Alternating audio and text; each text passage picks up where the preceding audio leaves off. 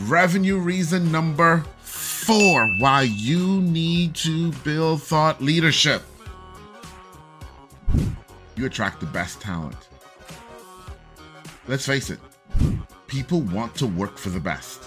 People want to be around the best. People want to be associated with the best. They do. And so talent will come to you. Talent will want to work for you. You'll get over that hurdle, which so many of us face in business, let's be honest, where when you're hiring, they're evaluating you as much as you're evaluating them. And if somebody bigger, somebody more prestigious comes along, they'll jump and go to that company. Why? Because it looks better on their resume. Don't you want to be that thing that looks better on their resume? Yeah, you do. Thought leadership content allows you to attract better talent.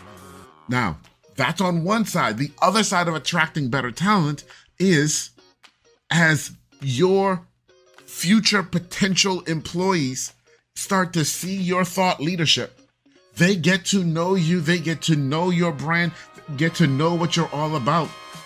And you will find more people who are aligned with your purpose and your mission who are applying to you. So you get not only better talent, but you get better talent for your environment. Not just better talent, but better talent for your particular environment. People who want to be a part of what you are doing and what you're bringing to market. And that is absolutely huge because you and I both know we've hired employees who they were just there for the paycheck. They could care less. And then we've hired employees who, yeah, they were there for the paycheck too, but they also cared. And those are better employees. Hands down, even if they're less talented, those are better employees.